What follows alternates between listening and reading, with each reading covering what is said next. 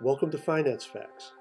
Whether you're cramming for a test or prepping for a job interview, you need to know the facts. Finance Facts. What are distressed securities? Now, distressed securities is an interesting phrase you often hear during a recession or shortly after.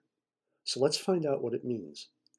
Distressed securities are securities issued by entities who are experiencing financial or operational distress, perhaps close to default, or maybe they're operating under bankruptcy protection.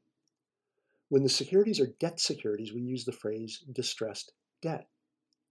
Purchasing distressed debt carries significant risk due to increased probability that a subsequent bankruptcy may render these securities worthless.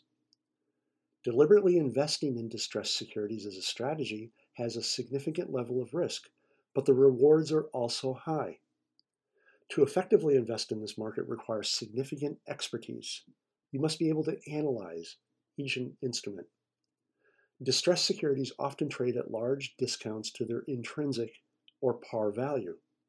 They're often considered below investment grade securities.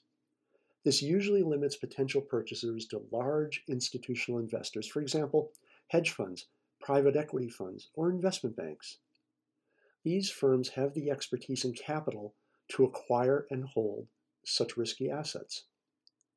Some investors consider distressed debt an alternative investment, and their goal is to buy at a deep discount and realize a high return if the issuing entity does not default. Sometimes these investors will try to influence debt restructuring to their own benefit by means of court actions.